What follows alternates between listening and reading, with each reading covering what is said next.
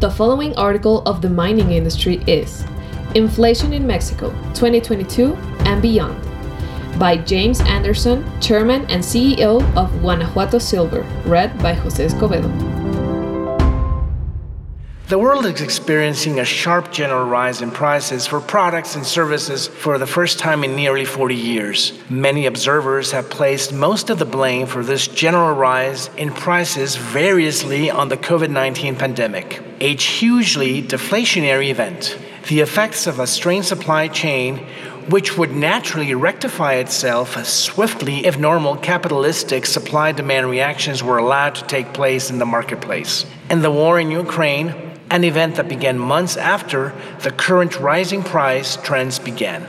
So what is the real primary cause for the global rise in prices? Let's turn to the great economist Milton Friedman for an answer, as he is often quoted as having said, "Inflation is always and everywhere a monetary phenomenon, in the sense that it is and can be produced only by a more rapid increase in the quantity of money than in output.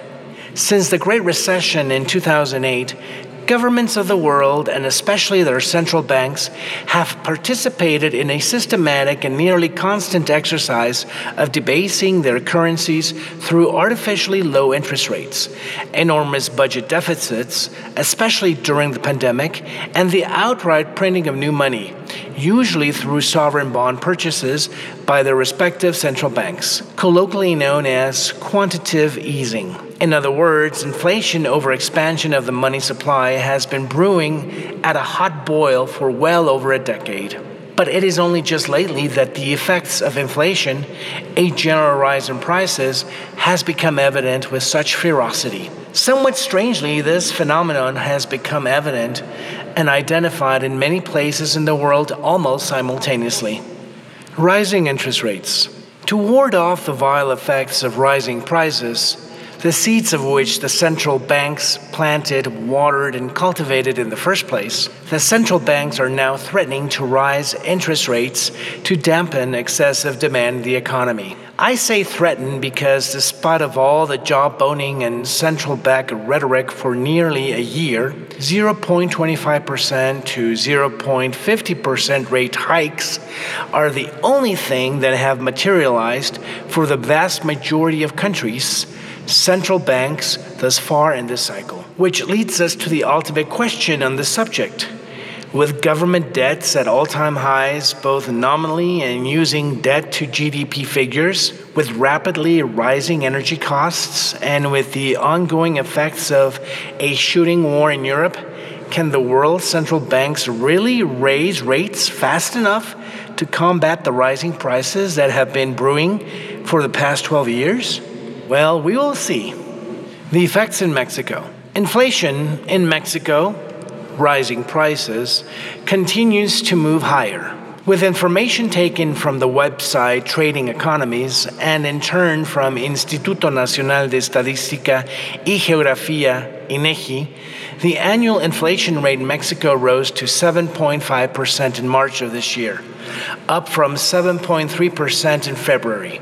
It was the highest figure since January 2001, as prices advanced faster than the previous months for goods, 8.7% versus 6.6%, particularly food, beverages, and tobacco, 10.1% versus 9.4%. The core inflation rate increased to 6.8%, again the highest since 2001, and up from 6.6% in February.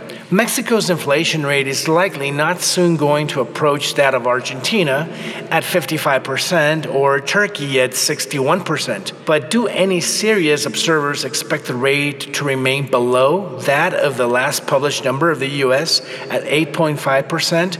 Or that of Spain at 9.8%? Price inflation is often sparked and accelerated by perception more than reality. People's inflation expectations often become their realities.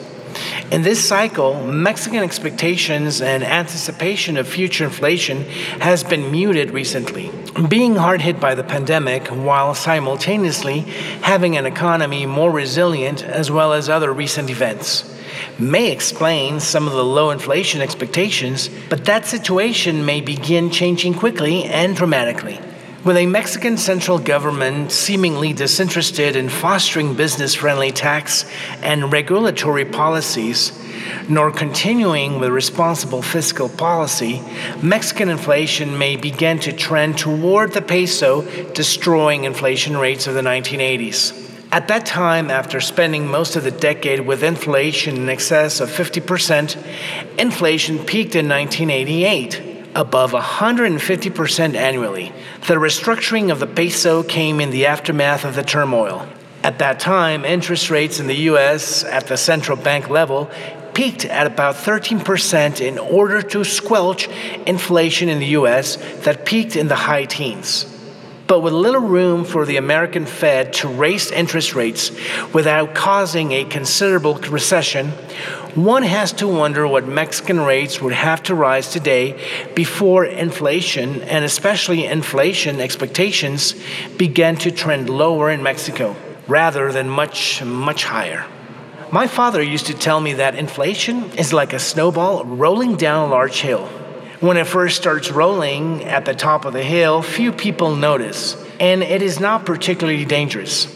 But as it rolls, more snow sticks to the ball, and it quickly becomes large, fast, and dangerous.